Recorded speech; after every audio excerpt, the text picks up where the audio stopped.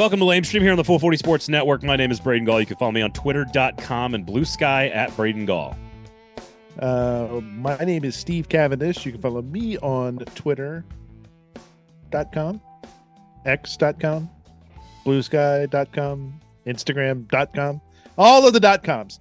At Scavendish. If you like this show, the one you're listening to right now, please rate it, please review it, please subscribe to it. But most importantly, just tell somebody that you know that you're a fan of Lamestream Sports, and they will be too. So they should be downloading it and listening to it right now. My absolute, utter favorite part of this entire show is that the first word on this show from you is the word and I'm not editing it out. I'm not taking it out. It was the first word. Thanks, man. Appreciate that. I should have demanded final cut. I have done so much final cutting for you, my friend. Here's the deal. As I just did it myself. Look, Ben Portnoy is our guest today on the show. He is of the Sports Business Journal of the National Variety, one of the premier sort of entities covering sports media and business nationally. And he's formerly of The State, covering South Carolina football and the Masters, one of the greatest beats in the history of all of sports beats. A tradition unlike any other. It is. And he has moved on to the Sports Business Journal. And we're going to talk sort of big picture about the entire future of college football. Sure, it will be through the lens of the SEC. Who's doing NIL correct? What do we think the playoff expansion is going to look like? How does football drive and influence all the other sports that are played at the collegiate level? What does the future look like? Is the SEC going to take Florida State from the ACC? So lots of fun stuff to get to on the sort of the future of college football moving forward with Ben Portnoy. After our conversation with Ben, we will have our reaction to the week that was in Titans news, which was a press release detailing the entire power structure of the Tennessee Titans organization and Brian Callahan's introductory press conference. So we'll get to all of that a little bit later on. However, Steve Cavendish of the Nashville Banner, sign up for good journalism, NashvilleBanner.com. Lamestream Sports is brought to you by 8th and Roast. Didn't know where you were going to go with that, but okay. The dramatic pause, the pregnant pause. A little dramatic pause. Yeah. 8th and Roast. Good people. Make good coffee. Braden, do you know what the difference is between dark and light roast coffee? Oh, I do. The light roast has more caffeine, more of what I need. Give it to me. Light roast comes in. Obviously it's about the roasting, but to your point, they have different characteristics. Lighter is a little fruitier. You can get a medium roast, but then there's the dark roast, which is more that kind of that really strong flavors. There's a lot of roasty flavors, a lot of kind of like very bold cocoa and chocolate notes. Yeah, it's a bolder sort of thing. There are differences in the roast. And so I'm just saying, pay attention to that when you're ordering your coffee, and pay attention and notice the differences. You can even do like a little side by side. We call it taste test in very creatively and unprecedentedly. We call it taste test in our house, where we'll have like four different cheeses or something, and I'll put all 4 different cheeses, little bites on the kids' plates, and they won't know what they are, and they get to try all 4 of them, or pieces of candy or whatever. Like, we have fun with like trying to get them to try new stuff. We definitely don't need to give the 5-year-old any caffeine yet. I was going to say, your kids are definitely dark roast, aren't they? Yeah, well, non-caf or decaf or whatever. They need no caffeine is what I'm trying to get across here. I will admit, as someone who likes the bolder, darker, richer flavors in general in coffee, I don't like sugar in my coffee. I like a little cream. And 8th and Roast coffee beans at the grocery store, perfect for that. However, I am sort of ashamed to admit that I think I was like 35 years old when I learned that there was more caffeine in the lighter roast. I was significantly older than I think a normal human should be to learn that there's, like, the darker you go, the less caffeine there is, which in my brain didn't make any sense for the first 35 years. And then my frontal lobe developed, and I used the internet, and I found out that actually a lighter roast, in fact, has more caffeine. I had always sort of poo-pooed the different methods. I was always just sort of, hey, it comes out of the pot. It's coffee, right? Until a wonderful gentleman named Jack Silverman, the former managing editor of the Nashville Scene, brought in a pour-over contraption to the scene when we were working there, and would do pour-overs in the afternoon. And suddenly you were getting This was not the same stuff that was being brewed at 7 a.m. in the No, industrial no. coffee pot downstairs. This was something special that Jack was doing that was creating like different flavors and different Yep. things coming Yep. out of the coffee. Yep. And it's really what made me start thinking about like there's this wide variety kind of within the coffee world. It's not just, hey, give me the coffee.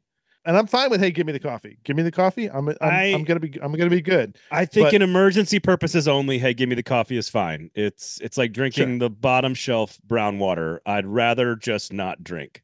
Which I have no problem with. I'm gonna pay a little extra for my bourbon. I think for like an extra, again, I can't imagine like gas station swill versus Eighth and Roast. It's not even close, and the cost is not even that different. So like, you go to Eighth and Roast. That's the whole point of this conversation: is go to Eighth and Roast. Go to Eighth and Roast. All right, here was our conversation. Coming up, we're going to talk about the new power structure of the Titans, how they disseminated that information, what Rand Carthon and Amy Adams Strunk owe to their audience, their fans, their season ticket holders, and of course, Brian Callahan's introductory press conference. But before we do, here's a conversation with Ben Portnoy of the Sports Business Journal about all things college football, the future of the sport from a business perspective and a legal perspective, with a guy that I've known for a really long time. Great conversation. Here was our chat with Ben Portnoy.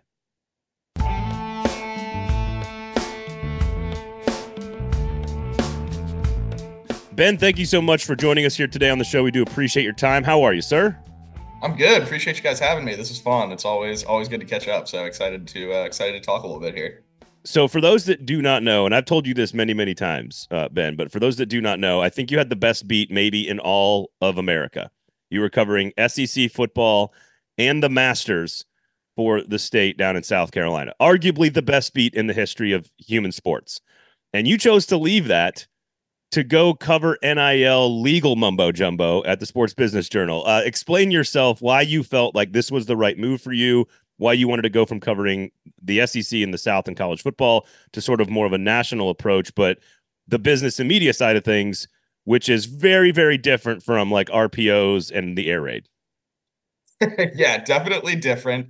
As the Masters commercials come on like this time of year, I definitely get a little emotional. I'm like, dang, like I'm not gonna get to go this year. It's a little bit of a bummer. But no, I think for me, like I've always kind of had it as a goal or a dream or whatever you want to call it to do something at a national level. And I think this was that. And certainly it's a crazy time in college sports on a lot of levels. And I think that, so much, I think, whether you talk to people in the industry, outside of it, fans, whatever, I think there's a more, maybe a better understanding at a base level, just like how intertwined money and business is with college sports these days.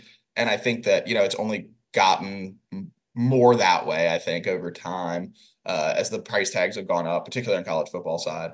And I think that, for me, it was a chance to dive into something new and unique. And I think that, certainly there's moments where you think like, oh man, I'm going from one sport, or excuse me, one sport in one school to, every sport in every school. It's a little bit like, oh my God, what did I get myself into? But no, it's definitely a little, it's definitely been really cool and really crazy and all of the above. I mean, it's a crazy time in college sports, and certainly don't have have enough to write about for sure. It keeps me plenty busy.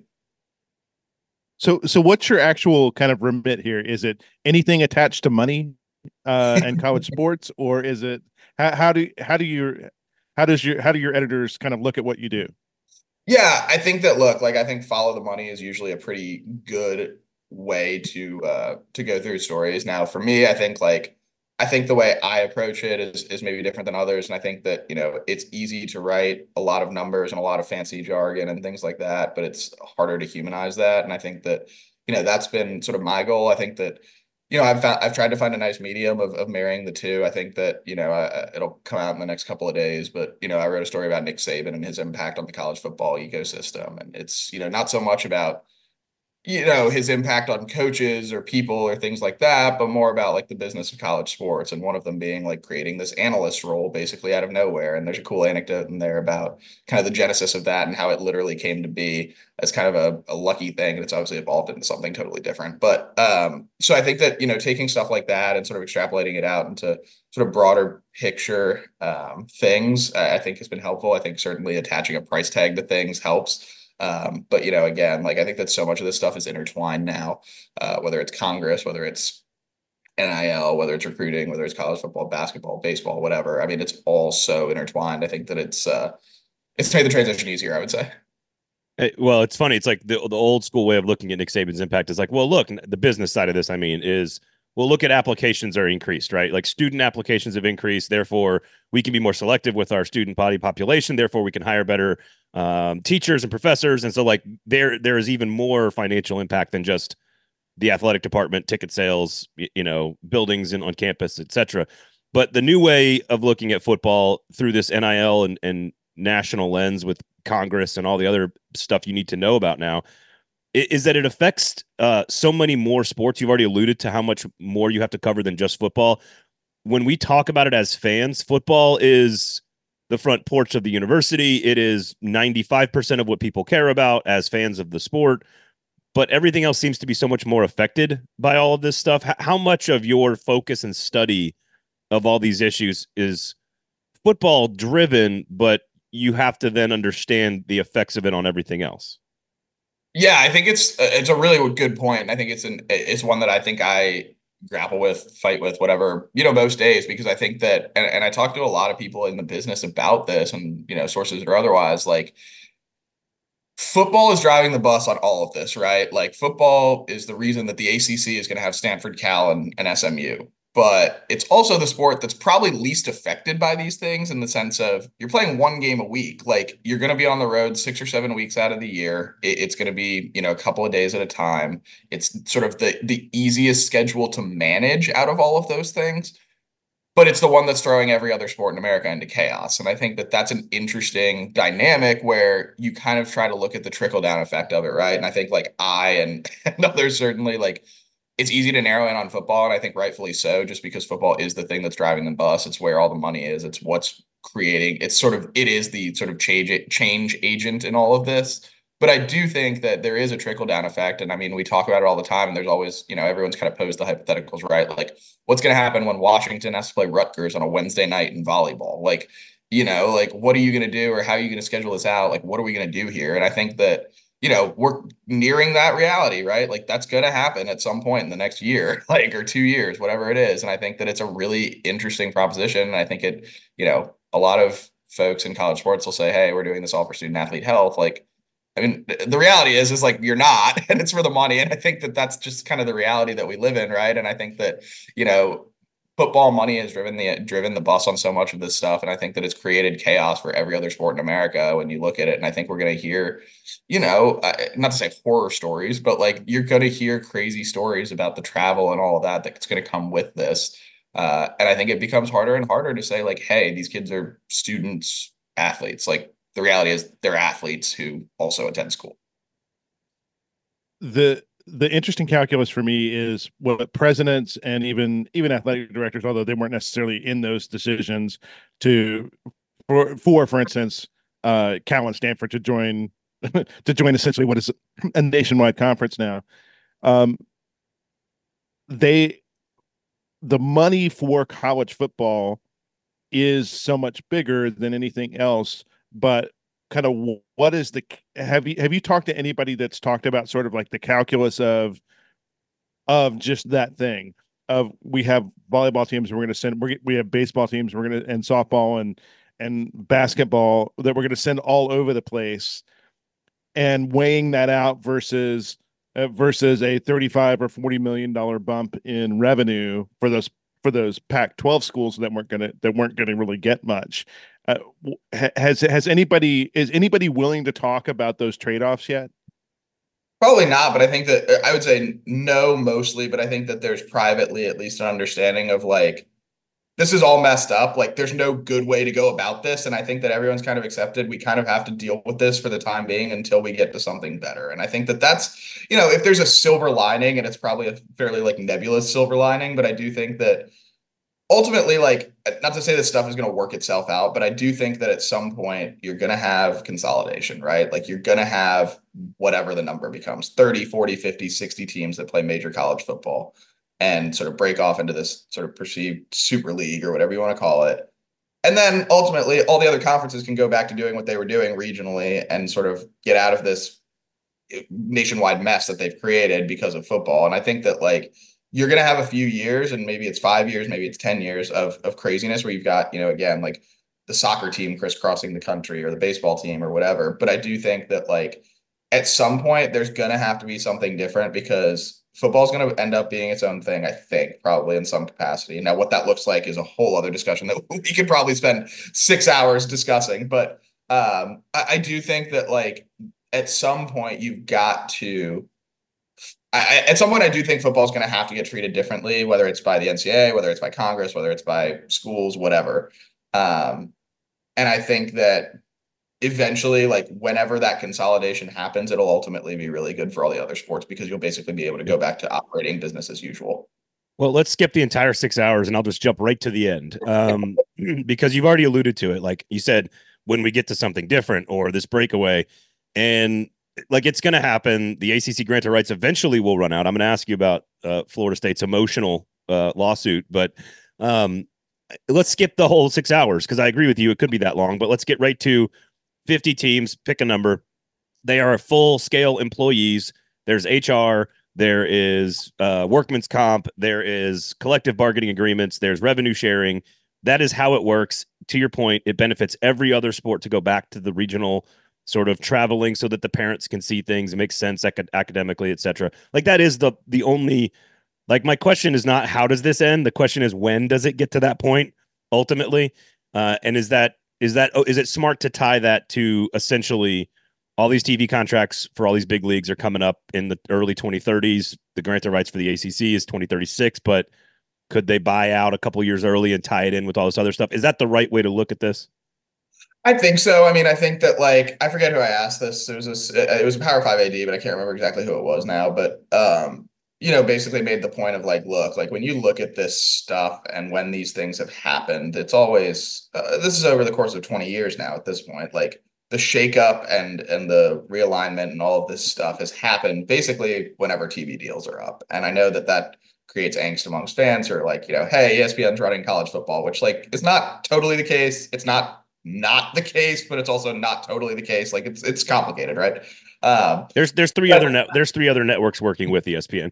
Right. Like, Fox and CBS and NBC Sports are all involved in this too. And like, so are they all conspiring to destroy college football? Probably not. They're all conspiring to make money, which is, that's what businesses do, and I get it. So whatever. That's another conversation. But I do think that look, like these things are probably going to be tied to TV deals, like you kind of alluded. Like these things are going to be up in 2030-ish. Is it going to be 5 years of chaos till then?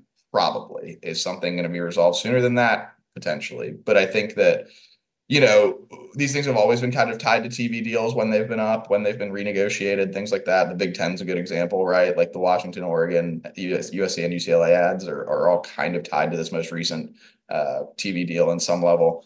So I think that's probably when you would see something happen. Now that's forecasting out a little bit. Could something happen sooner? Could you cut a deal? Maybe like if the NCAA loses the House case, which, I think that they probably will and have to create some kind of settlement for all of these college athletes that could be in the billions.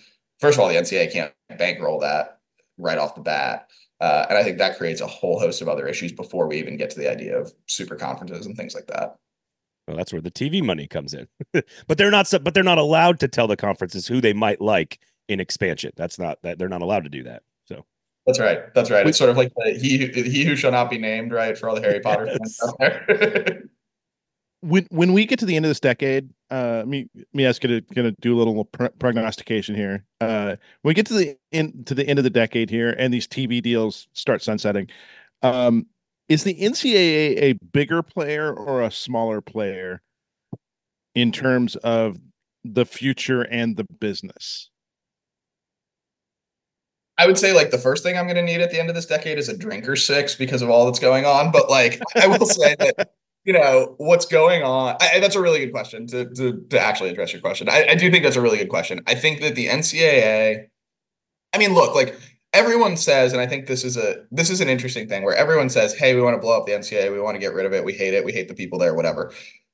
The reality is that no one in college football really wants to govern themselves, right? Like that creates outsourcing this whole other system that certainly you could create it, but you've already basically got the bones of it at the NCAA already. So the point is like, why create this whole other thing, whether it's the college football playoff or, college football governance company over here to the side? Why create something that you've kind of already got the pieces to address with the NCAA? Now, to like actually address your question, do I think the NCAA loses some power and sort of oversight on some of this stuff? Yeah, I do. I think that, it's kind of gone that way. I think that certainly the NCAA hasn't done a lot to boost its public opinion. Now, I will say Charlie Baker, I think largely has done a pretty good job in his first, 12 months on the job. And I think that, I don't know if it's a 10 out of 10, but it might be an 8 or 9 out of 10. Like he's been active, he's been out front. I think some of that's out of his own volition. Some of it's out of, college sports needs something to get resolved. So someone has to be the adult in the room and deal with it. And I think Charlie Baker's done a really good job of that, to his credit. So not to totally denigrate the NCAA and say they're, it's a shell of itself and all that. Like I do think that there are people there who are working to try and get these things resolved. But I do think that, is there a world where you could have the college football playoff govern itself? Sure. Like, could you have it break off and become a professional model and say like, hey, college football incorporated is what college football is, and they're going to create all the rules and the free agency rules and all of that stuff, and the NCAA is going to be outside of that realm? Like, yeah, that could happen. Do I see it happening by the end of the decade? Not necessarily. I just think that, again, I think that the governance structure is in place on some level in the NCAA to deal with these things. It's just that it's been so kind of mismanaged and haphazardly handled over such a long time that it's put us in a situation that we're in, right? That college sports are in. And I think that, even recently, right? Like the Florida State stuff that Alex Atkins, the offensive coordinator, got slapped for a month ago, if that. And it probably was like 2 weeks ago. It all feels like a month ago or 2 months ago, but it was like 2 weeks ago. Got slapped for NIL violations and setting up a meeting with a collective on the side with a recruit. That happened. The event itself happened in 2022. And in basically the same few days that the NCAA punished Florida State for this and punished Alex Atkins for that, they basically motioned to try and get rid of the exact rule that they punished him for. And it's kind of like, you throw up your hands and you're like, guys, what are we doing here? And I think that, to your point of, does the NCAA lose some of its gusto and power? Like, I think it's stuff like that certainly doesn't help. And I get it. Like, these investigations take time, but things like that certainly undercut, I think, the NCAA itself at its knees. See, now we're right back into the middle of the 6-hour conversation. It's going to end with its own entity. I tried to jump to the end. To your point, though, Ben, I think it is tethered loosely to the NCAA in some way, shape, or form. Their brand is just not strong enough for people to even trust it at this point. But I will say it's a whole lot easier to govern, manage, and operate when they are employees that you can put in the contract what they are supposed to do. I don't know, like play in a bowl game. And it's only 2 conferences to manage, and it's only 50 teams. That's a lot easier than 12 conferences, 11 conferences, and 135 teams that are playing largely different sports. So again, I think the end of this is fairly obvious. It's just a matter of how and when we get there. You mentioned Florida State. Look, there are people that have so many more law degrees than the 3 of us combined that have been trying to get out of the ACC contract for years. Certainly, Florida State filing the lawsuit right after getting left out of the playoff feels like a largely emotional play by a fan base that's pissed off, understandably so. But what is is there anything to be like seen or had with this lawsuit? You already kind of alluded to maybe it could happen earlier than the early 2030s. I don't know. It strikes me as if it was going to happen, or if it was possible, it would have already happened by now. Or do you what's the end game for Florida State and maybe even Clemson, I guess, Miami, North Carolina, whoever else might be voting with Florida State to disband the grant of rights? Yeah, look, like I don't think Florida State's the only school in the ACC that's exploring their options. And I don't mean that to say like, hey, North Carolina is going to leave the league tomorrow. I don't mean it like that, but I do think that like there are schools that I think are keeping an eye open and looking at what Florida State's doing. And I think that frankly, Florida State's a little bit of a guinea pig in this whole thing, and that, yeah, they're the vocal sort of outspoken middle child of the whole thing. But, there are certainly others who are a little bit quieter and probably keeping tabs on what's going on. And I don't think they're alone. And I think that's across college sports, not just in the ACC. Right. But I do think that, yeah, look, I'm not a lawyer. I can understand some of this, and I can read the legal briefs over and over again. I don't know exactly, but I think that I look, I think like to me personally, and again, like I'm not a lawyer, but to me, the standing in this kind of case feels like, hey, we signed a crappy deal and we want out of it. Like that feels like the basic legal argument. And that's an oversimplification. And that's, me being a poli-sci minor in college coming out, I guess, or something like that. But so again, like my deep-rooted understanding of these things is not particularly deep. But I do think like there's a conversation to be had of what happens with Florida State if they're not able to get out of the grant of rights. Are they going to continue to create a fit over the next few years? Are they going to create problems? Whatever. I think that's fair. I think the other question becomes, and I think it's the question that doesn't get asked enough, is where do they go? Because I think that, look, there are leagues that would scoop them up, and I get it. I think that there's a lot of value there, but I had this explained to me by someone in so many words that, look, if you're the SEC and you look at what Florida State's doing and saying and all of that, what's to stop them from, let's say the SEC in 3 years, or this lawsuit goes Florida State's way, they get out of the ACC and the SEC scoops them up in 2 years or whatever that happens, right? Like, what's to stop Florida State from creating this same mess and these same issues of saying, hey, we want a bigger cut than whatever, Mississippi State and Ole Miss in 3 years in the SEC, right? It's sort of like welcoming the snake into your garden. And I think that there's a little bit of concern with that. And I think that that's why when you look at some of these other schools that, I think a lot of us tie to realignment, right? North Carolina's one, Virginia's one that gets thrown around a lot, Miami. There's schools that have been maybe, I don't know, for lack of a better term, quieter about their business. And I think that, and sort of their intentions. And I think that, that plays better, frankly. Like, I think that Florida State has put themselves in this corner where they've kind of put themselves in this place where they're going to fall on the sword. They're going to create an uproar. And I get some of it. Look, like they've got public record laws and things like that, where a lot of these hearings have to be public, which, for us creates lots of really fun moments. But for Florida State benefactors is probably not the most ideal thing, which, fair. You can't do this under, cover of darkness, cloak and dagger, all that. But I do think that, again, like, I don't get. This is answering your question in a long way of saying I don't know what the end goal here is, because I think that ultimately, like, I have a hard time believing that this case, one, is going to get them out of the ACC, and two, like at a base level, like my understanding and and legal folks that I've talked to, like I'm not sure this case is even going to get heard in Tallahassee, and if it's not heard in Tallahassee. Yep. They're probably not going to get a favorable ruling from a judge in Charlotte or Mecklenburg County, where the ACC headquarters are. So, like, again, I have a hard time seeing this get further than a lot of sort of more saber rattling from Florida State. Well, they're the finger in the dam. If they go, there'll be a lot of teams that go through that hole. But here's the question: can you answer this? I have been told that the grant of rights, specifically the actual document, cannot be viewed unless you have like a member of the ACC office like with you in the headquarters. Am I wrong about this? Like that is my understanding, and I don't know about you guys. Like, I kind of envision this like the little idol at the beginning of Indiana Jones. Like, you got to jump through, you got to jump through like 16 different booby traps in order Florida State thing level. Like, you have to remove a statue of John Swafford. Florida State lawyers running out of the building and a giant rock is following them. But like all these schools have copies of it, right? But it's so weird. It's just so weird how it's anyway. Carry on. Right, like if I turn up with like a poison dart in my neck, that's because I've been gotten too close to the grant of rights, I guess, or something like that. Like that's just you guys know where to find me, right? This is I'm backing myself up here, yeah. So absurd. I mean, so you were poli-sci minor, I was poli-sci major. We both became journalists, and I think everybody in this, everybody who kind of like headed down that path, at one point looked at law school, thought about law school. Scale of 1 to 10, how much do you wish you had law school in your rearview mirror right now to do your job?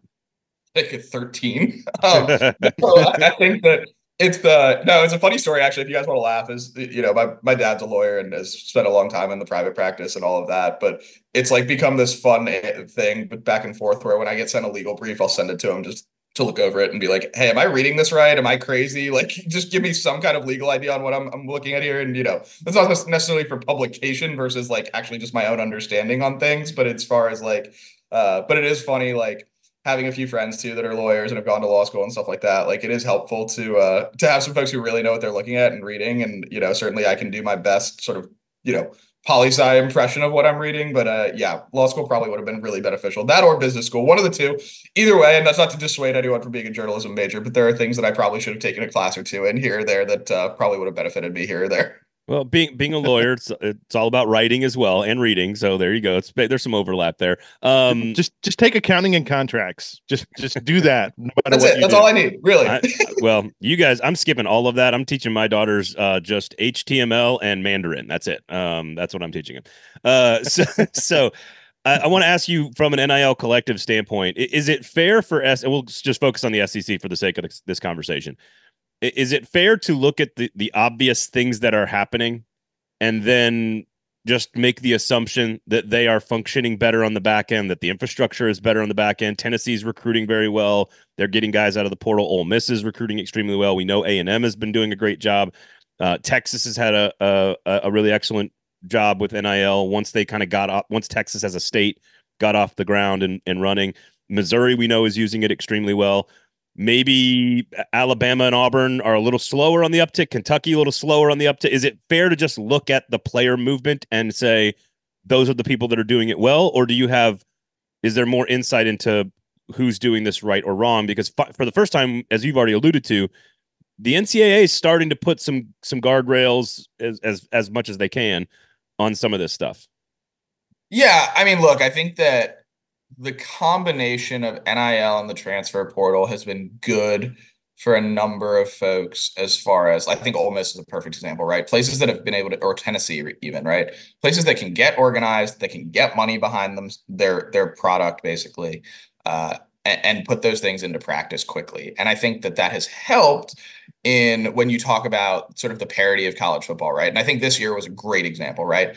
This year we had a 14 playoff, but like there were what, 8, 9 teams that were in the mix for it till the last week or 2 weeks of the season. And I think that's a nice precursor to kind of what we'll see with the 12-team playoff. And I think that's, we're headed for more of that, right? And I think that's generally actually a good thing. Like, despite our best efforts to destroy college football, I do think that the 12-team playoff is actually probably a good thing as far as just like everyone's going to have a chance. You're going to have a chance to get into the field, G5 schools, Power 5 schools, whatever. Like, I think there's generally some good there that will help with the actual on-field parity of all of this.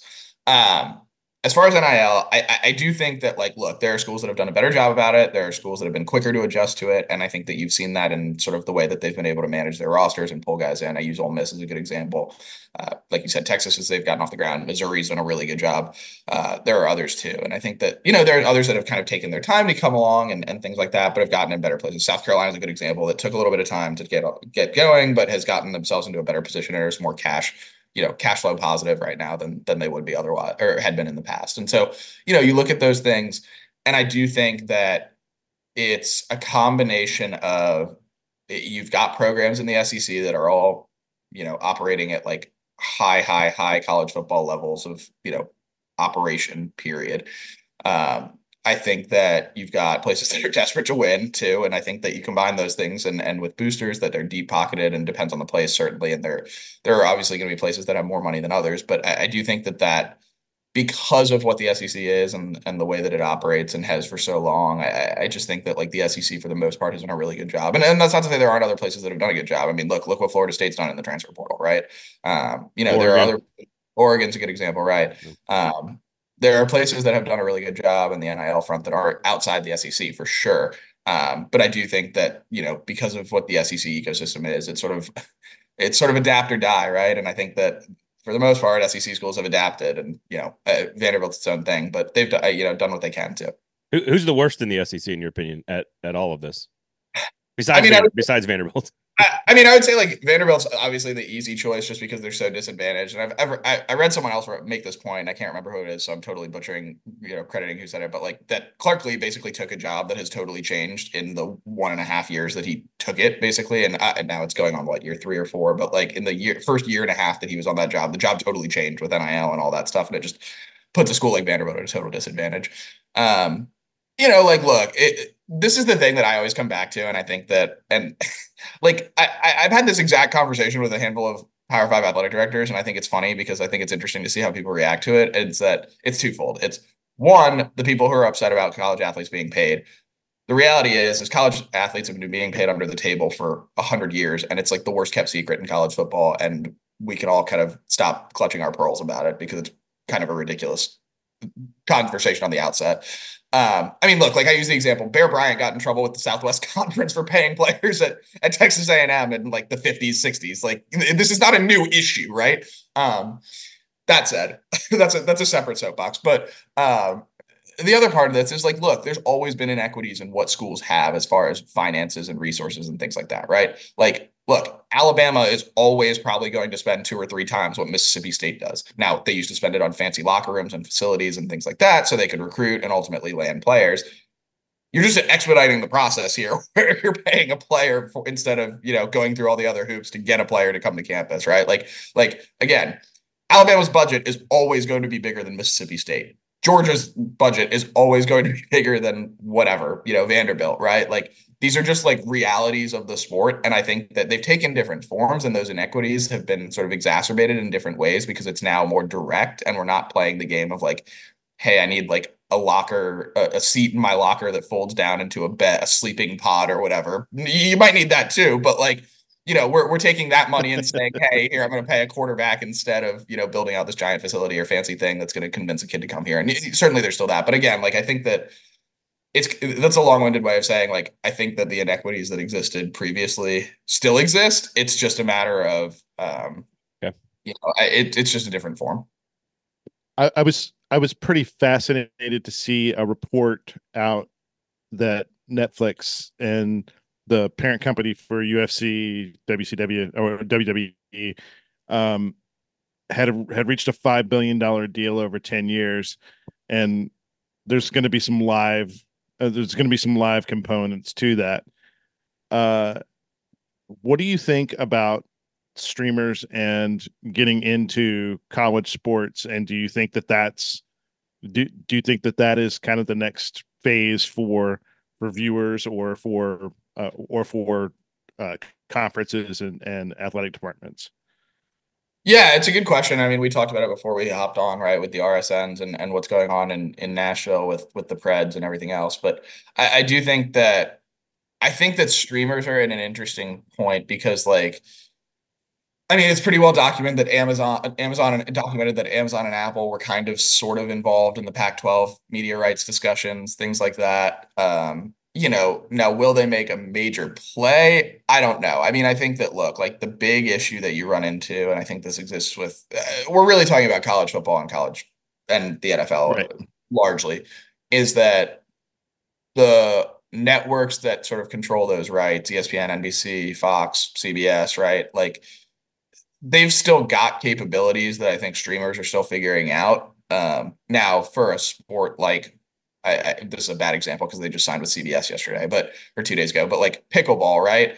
Could they go on a streamer or something like that? Like professional pickleball, could they go find a streamer to pay them, X number of dollars to figure out a way to get them on the airwaves or, the internet waves, I should say, or whatever we want to call it these days. That probably makes more sense. But I think that, like, for there are still enough people watching through linear cable. I think that those things are still valuable to have those major networks behind them. And you look at something like ESPN, and I think that this is, it's kind of a separate thing, but like you look at the media rights deal the NCAA just signed with ESPN just a few weeks ago about women's basketball and sort of the Olympic sports and everything else. The reality is there were other networks involved and wanting to be a part of that conversation. But the problem is shelving, like where are you going to put it? And I think there's still, and ESPN's a good example of ESPN3 or Watch ESPN, whatever we're calling it, Watch ESPN, ESPN.com, right? ESPN Plus, I should say. That is still something that no other network has and can like take on the inventory that a package like that entails. So if you're not going to spin off and say, hey, we're going to put women's basketball, volleyball, and baseball and all the good stuff in one package, could CBS or NBC or whoever take that on, or the streamer take that on? Certainly, like that makes sense. But it's all the other stuff and all the other sort of all the other programming that I think there's only certain places that can take it on. And I think that's why you see networks exist in the way that they do. Now, again, could streamers jump into that and build something out like an ESPN Plus?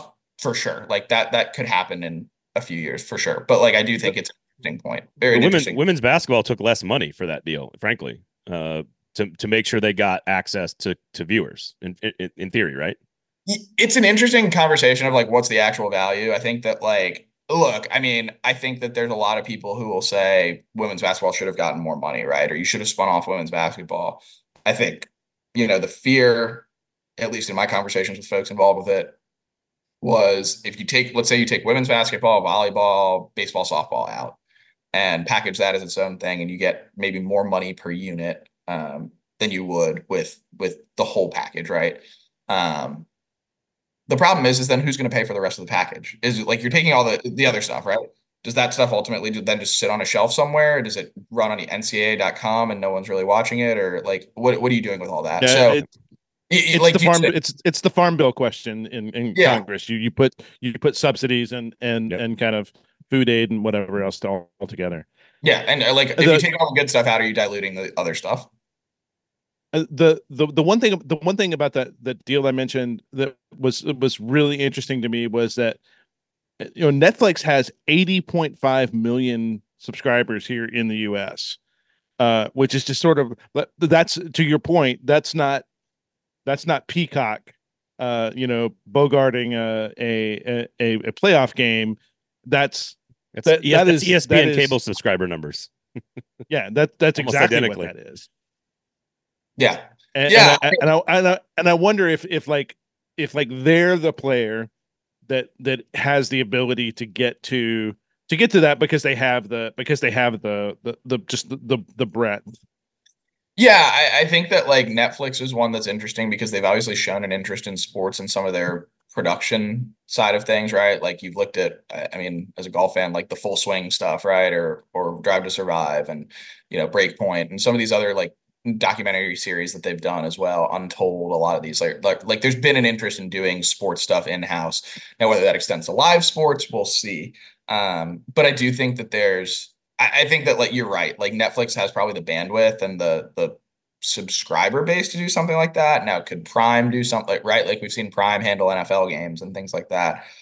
Is there a world where you could have, a one-off Big Ten game or SEC game or whatever on a streamer? Like obviously these are, contracts that have been written out for a long time, but is that something that could be written in at some point? Sure. Like I think that's interesting. And I think that I think there will be a place for streamers at some point. And I think that, I'm totally speculating here and just kind of throwing ideas out. But like, look, if you get a 50-team Super League, what's going to happen to all those other games and like the MAC and the G5 and all of that? Like, is that a place that streamers can jump in and say, hey, we'll pay you whatever, $100 million? Like, I think the AAC's deal is for about $100 million a year, give or take. Could Netflix jump in and say, hey, we'll pay you whatever, $115 million a year, give everyone a little bit of an extra cut, and stick you on Netflix and send you out to our 85 million subscribers and see what's what. Like I think that's a place where that could be a really interesting discussion. And put a tournament in place that is separate and take the leftovers that don't make it into the top league. You take the leftovers from the top and you take the best of the lower tier, you put them together in the second tier, you put a tournament together, and Amazon has 200 million subscribers worldwide. So Netflix Amazon does. And Amazon has already done the live thing. They've already proven that they can do the live thing, whereas Netflix has had some questions about their. You don't like Mountain West and Chill or AAC and Chill. I do. I think we need to replace Pac-12 After Dark, so we need something. Well, it'll be Big 12 After Dark for now on the actual cable networks. But I think ultimately the reason that there is this like passion and love of like the next tier down in college football, and to me it is very similar to the MLS. It is not the best soccer that you can watch, but Apple bought all of it. And if you can create a second tier that has, again, I think it needs to have a playoff and I think it needs to have a championship and there needs to be some stakes.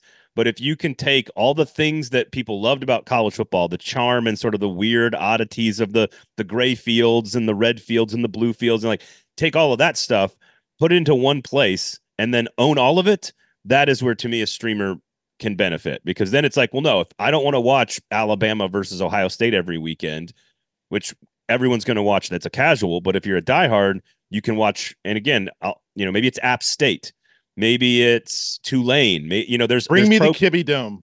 Yeah, like there's people love this stuff. There's little communities of these fan bases, and I think you have to do something to make it more interesting. But I think if you did it all and put it all in one place, I think there'd be a lot of people like, oh yeah, I'm watching, whatever Division 2, whatever you want to call it, whatever the second tier down would be on Amazon Prime. I think people would do that. I think. I think to that point, actually, it's funny. I was talking to Austin Karp, who's kind of our SBJ's like ratings guru, and I think he has a really good pulse on this thing. But we were talking about it in the context of the media rights deal with the NCAA signed a few weeks ago or a month ago, whatever it was. The FCS football title game is a great example of this, right? Like that's a game that, yeah, some people sort of roll their eyes and they're like, okay, who cares? It's the FCS football title. That game does over 1 million viewers pretty much every year. Like it gets viewers. And I think that in what we're talking about, right? Like if you stick Miami, Ohio and Ohio on a Tuesday night in crappy weather, like hell yeah, I'm signing up to watch that. And I think I'm not alone. And, whether I have issues related to that, that's a separate discussion probably. But like, I still think like there are people who are going to sign up to watch that. And I think that like, look, yes, like will the quality of play maybe dip for if you have more people playing in a super league, and will more of the talent go toward those leagues? Sure. Like the product probably won't be as good, but like it's still college football. And the reality is like people in this country and the NFL's capitalized on this. Like people will watch football all year long, 365, whatever. Like it's going. I think that there's a real play here for it, and I think that again, like I said with the FCS title, like yeah, it's a lower level thing, but like you're still getting over 1 million viewers pretty much every time it goes on the air for the title game. And I know that's a title game, but like I think you can have something similar with the G5 if it ends up on a streamer or something like that. HBCU stuff as well. Like I don't think that's out of the question either. So thank you so much, Ben. Austin Karp, by the way, friend of the pod. Austin Karp there. So no, Ben, thank you so much for your time in. Congrats on the move. Appreciate all the work you're doing, and go, best of luck in your legal classes at night, your night classes. Best of luck. I appreciate it, guys. Yeah, if there's any law school admissions folks listening, give me a shout. Thanks, dude. Thanks, guys.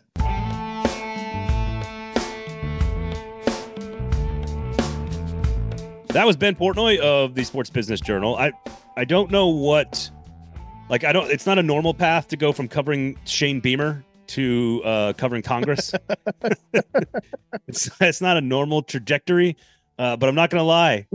He's had two of my favorite beats as a college football nerd, to cover South Carolina and the Masters, and then to go cover the business of college football is I absolutely, he's a great writer, good reporter, and then I hope some insight we got there from him about the future of the game, which again, I think it's pretty obvious to anybody who's listening to Ben or to us or to anyone smart about this stuff.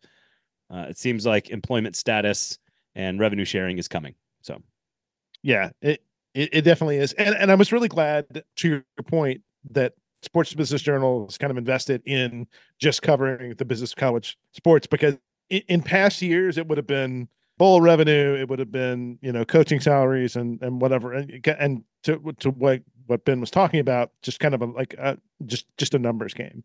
And the level of complexity in this as a business enterprise has grown dramatically to your point about Clark Lee in the last 3 years, to the point that, you have college programs, big time college football programs that are essentially running businesses in a very complex way. Yep. It ain't just all about the football anymore. No, never really has been. Not since the advent of the championship game. That's why 1998 is viewed as such an important line of demarcation. Is the championship game. Money changed hands. The internet evolved into a recruiting monster. All of it changed around the turn of the century, and that is why the game is so different today. Go look at like assistant coaching salaries in like 1996. It will upset you. It will upset you, because there's a bunch of them making like $2 million now in college football. So, all right. So before we get to our conversation about the Titans, thanks, by the way, to Ben for joining us, giving us a few minutes of his time. Great follow on Twitter. Excellent reporter. So go read. And by the way, give a little subscription to the Sports Business Journal. It is worth it. If you like this show, you're probably going to appreciate what they do. So go check them out. Before we do, of course, Slave Street Sports brought to you by 8th and Roast. It's so awkward. I don't know what this bit is. I just don't know what the pause is so awkward.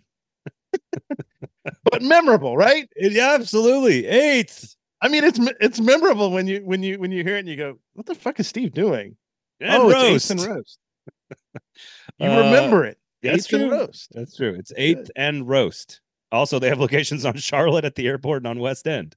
So make sure you check them out. Also, they have also owned by the lovely folks who own 8th and Roast. They also own a little restaurant down 8th Avenue called Cinema. And they are doing some new stuff for the folks of Nashville that we want to make sure we new let chef know. at Cinema. Yeah. New menu. There might be a little preview in yours and my futures here for the new chef at Cinema. I don't know. We'll report back on that. Are we allowed to report? Because it happened last night. Well, I mean, no, new chef, new menu at Cinema. So make sure you go check that out. It's gonna be awesome. Actually, it just is awesome. How about that? Yeah, it just is. Cinema's awesome. great. Cinema's a wonderful place. And the upstairs bar, fantastic. Love that place. Not 8th and Roast for your coffee, Cinema for your dinner. Go check those guys out. Awesome. Okay. Your thoughts on the Titans putting out like 3,000 word statement press release on the power structure. Amy Adams Strunk and Rand Carthon. Well, they certainly got the message, didn't they? That maybe things weren't so clear up to this point. I mean, it's really easy to do when you're trying to tell people something that you're excited about. It's not as easy to. They're not releasing 3,000 words on what the breaking point was with Mike Vrabel. I mean, I would like 5,000 words on who decided Andre Dillard should be on the team.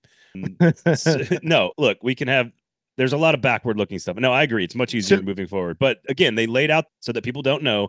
They announced Brian Callahan as the head coach, this long press release, but at the very bottom, they put in this entire new structure, front office, that sort of clearly defines the roles for Rand Carthon, Chad Brinker, Anthony Robinson, who reports to who has final say on everything. To your point, that was always very murky in the previous regime with Mike Vrabel. Now it is as crystal clear as possible. But again, Amy Adams Strunk and Rand Carthon introduced Brian Callahan on Thursday at his press conference as the new head coach. Neither took a single question and neither has spoken about any of this stuff since the bizarre press conference that took place when Vrabel was fired. You attended the press conference. I did not. What was your sort of takeaway of the oddity of not getting to hear from the decision makers? Well, what's strange is that we're trained like Vrabel. It's so funny. The Titans wanted one singular voice to be the voice of the organization for so long, and that voice they chose for many years to be Mike Vrabel. Trade Kevin Byard, Mike Vrabel. Fire John Robinson, Mike Vrabel. The person that was out front talking about all these things was Mike Vrabel, and that is the way the Titans wanted it. Now that is not the case, and clearly they do not want him doing that anymore, you now what feels like have this scattershot approach. And Amy Adams Strunk clearly doesn't, that's not her strong suit necessarily, is to be in these large group settings. She's very good one-on-one. Rand Carthon is a very likable guy. He was likable at his introductory press conference. I've talked with him at the sidelines in practice. He's a likable guy. Like he apparently wooed Brian Callahan with his likability and his communication and his personability, and that's why they got along so well. And I think he could do himself a lot of favors because now we know, from a crystal clear standpoint, that he is completely in charge of every decision, that he could do himself a lot of favors by taking all that personality that he apparently has, that I've seen, and putting it in front of season ticket holders, in front of the fans. I think would be, I think, an easy win, in particular because people are so excited about the job he did hiring Brian Callahan. What did you think of as sort of a communications experience, the press conference? What did you walk out of there knowing and feeling about the organization? Brian Callahan's going to call plays. That's number one. I think that two things simultaneously just about Brian in particular, which is that it's very clearly a very good thing to be in a football family and live around the NFL for most of your childhood and your adult life. It is absolutely a huge benefit to you in terms of your ability to be a head coach. But it also felt like because he thanked literally like his brother-in-law and like he thanked everybody. It was, to me, it felt very clearly like I have spent my entire life working to get out of my father's shadow, former head coach in the NFL, Bill Callahan. But I want to do it. I wanted to earn it on my own. And now that it's here, you're going to listen to everybody I want to thank. and now that it's here, I may bring Ned back. Yeah. Well, yeah. So ultimately, yeah, well, which is fine. Ultimately, the air of the room was different. Vrabel carries with him a certain I don't know what the right word is. There is just an air of confidence. Some of that's ego, some of that's earned, some of that's not earned, some of that was correct, and some of it maybe was a mistake I on his think. part. I mean, I think it's gravitas. I mean, when Vrabel steps up there, that's a guy who's been a winner, who's had success, who, up until the kind of the wheels fell off here in the last year and a half, Yeah. Was considered a shining success story for the Titans. And so yeah, you're exactly right. He has a presence. Callahan does not have that, but I don't know if the modern NFL needs it as much anymore. And I certainly don't think, I think it's very clear that the Titans, like almost all sports organizations, from a personality and culture standpoint, tend to swing back opposite directions from AD to AD, from GM to GM, from coach to coach. Going from John Robinson to Rand Carthon is a wild swing of personality and approach. And I think going from Vrabel to Callahan is going to be a wild swing in personality and approach. It doesn't mean that things like leadership and communications aren't the same. You have to be thoughtful and care about your players and etc. But there was definitely it was lighter. It was far lighter. I think you're going to get better answers out of Brian Callahan. I think he's going to be more interested in explaining things to folks from an X's and O's standpoint, maybe less standoffish with the media. Also, it's his first ever press conference as a head coach in the NFL, and Mike Vrabel had done 6 years of them. It does wear on you. So you answer questions for Paul Garski for 6 years, So how was PK's questions? They were fine. There were a couple of new people in the crowd that made it very competitive to get questions in. But I think once he got to football stuff, I thought it was really interesting, and I think Titans fans should be excited about it. But also, I think there was a lightness to the room that that everyone is like exhaled. I feel like maybe everyone was puckered up walking around Mike Vrabel the last year. But but again, that's everybody's to be blamed for that. That's not just a Vrabel thing. Everyone's relationships are two-way streets. So people that cover things on a beat, whether it is the legislature or the Titans or whatever, the mayor, it can be very annoying when the world shows up to that point and starts asking questions. It was the TV guys, wasn't it? The TV guys were trying to get specific answers. No. There wasn't actually. I thought the core group of the Titans media, I thought, did a really good job asking good, thoughtful, open-ended questions. And I can run down the list of all of them that I thought did a really good job. Most of them who've been on this show. I think they all did a great job. The folks who there's only like one or two new people that were just like really trying to get in some questions, and they were more, I don't know, they weren't like football centric. They were more emotional and more psychological in nature, which is fine too. That's important too. The only question I didn't think needed to be answered was sort of what has he learned about approaching injuries.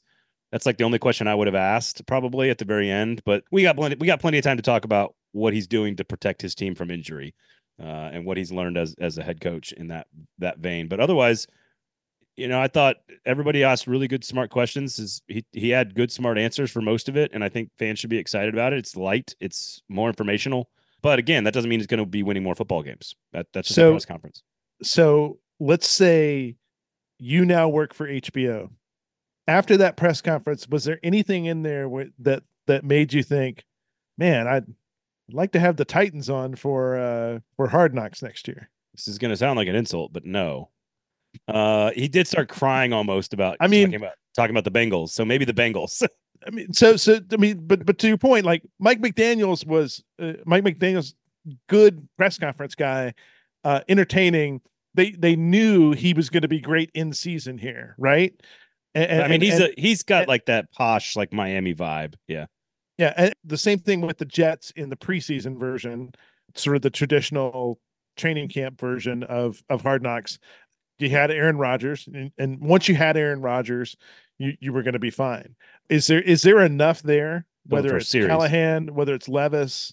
I mean, it won't be Derrick Henry. No, I don't know. I don't think there is, but I actually don't think you want that necessarily. Like in college football, if you hire a coach who instantaneously makes you want to do a reality TV show, Colorado, it's not necessarily it's not necessarily a good thing. It's not a good thing necessarily for wins and losses. They've hired guys who have won, quote unquote, won the press conference many times, and most of them have failed. So I don't think that's something you care about if you're a Titans fan, honestly. Like, keep us off HBO. Great. but Ran and Brian being likable, and I do think Will Levis is a sellable commodity because he's a fiery dude who is fascinating, who like has his own personality. He likes to troll with the Mayo thing, was always just kind of trolling a little bit. There's some like Lane Kiffin to his game. I think Levis would be a really interesting personality, but I think Brian and Ran, Callahan or Calathon or Ranahan or whatever you want to call it. I don't know. I think them just being like regular dudes and being likable is good for the team and bad television, if that makes sense. This makes sense. So you have a recommendation for us? Yes, I do, and we're gonna dive much deeper into Brian Callahan as this offseason unfolds and we get closer to the draft, and we'll have a lot more conversations about that. So I have a recommendation, and I need people to tell me if I'm crazy or if I'm correct or what, and I'm gonna need you to watch this movie as well. I've already watched it twice. Saltburn, Amazon. I don't know any of the actors and actresses' names. I don't. Rosamund Pike. Go on. Richard Grant. Richard Grant in a deep cut. One of these stars of Hudson Hawk. No idea who these people are, but I don't think but you've seen Barry Keoghan before. Nope, never heard of that. You've never seen Barry Keoghan before? Surely you have. I am not going to spoil anything because I don't think the statute of limitations is up on this movie yet. So I think you need to watch it before I really tell you what I think about how the plot actually unfolds. But man, it is a wacky movie. There are some scenes that are like your eyebrows go up and your jaw drops and you just go, what the fuck? So quickly give us, what's the plot? Where are we? The plot is like, I think first or second year, early in Oxford University in Oxford, England. And sort of this one dude comes to class and he sort of figures, he's a nerd, but he's super smart, but he kind of figures out a way to get himself into like the popular group kid thing who owns a castle. Like this one guy comes from royalty essentially, and he owns a castle called Saltburn. And it's about the evolution of their relationship, but then also his relationship with everyone else in the group, and then the relationship with the family. And I can't give too much away, sure, without like it is a psychological thriller, but like it is utterly fascinating. And I've watched it a second time. I watched it by myself, and then I watched it with my wife, and it is utterly fascinating. Everybody I know who's seen it has said visually it's just like, whoa. I mean, it's arresting visually. They shoot it in very like really bizarre camera angles, which is really cool. The characters, the personality, I think the acting is fantastic. The writing is brilliant. Like it is, the cinematography is excellent. The music is exquisite. Like everything about how they put this together is great. And it's hard to talk about it without giving it away. It really is. Like you just have to watch it. It's sort of like adolescent psychological royalty thriller. Is that totally normal genre? The writer director on it is Emerald Fennell. You might remember a movie that she did a couple years ago called Promising Young Woman. Carey Mulligan is in it. It's that's another kind of, you should go watch Promising Young Woman now that you've been introduced to. This was good. This was a good movie to her work, but it is not for the faint of heart. Like normally my wife will fall asleep almost guaranteed between the 38 and 53-minute mark of a movie. Just guaranteed. I know exactly That's when. a very specific reference. Every time. Look, it's coverage consistency and front multiplicity. Okay, I know exactly when it's going to happen, and she made it for the whole movie because she was just like, what? So you got to watch it. You got to. How's the run time on it? I'm looking up right now. Right around 2 hours. Yeah. Yeah, 131 minutes. So that's not bad. It's like a movie. Yeah. It's not Killers of the Flower Moon. It's not that. I have not watched the new Jason Isbell movie yet. No, I have not. We'll definitely check it out. Jen has been jonesing to check that out. We've been trying to get through a few other things, and it's very good. We're gonna probably check it out this weekend. So. And again, without trying to give it away, the plot is they did a fantastic job writing it.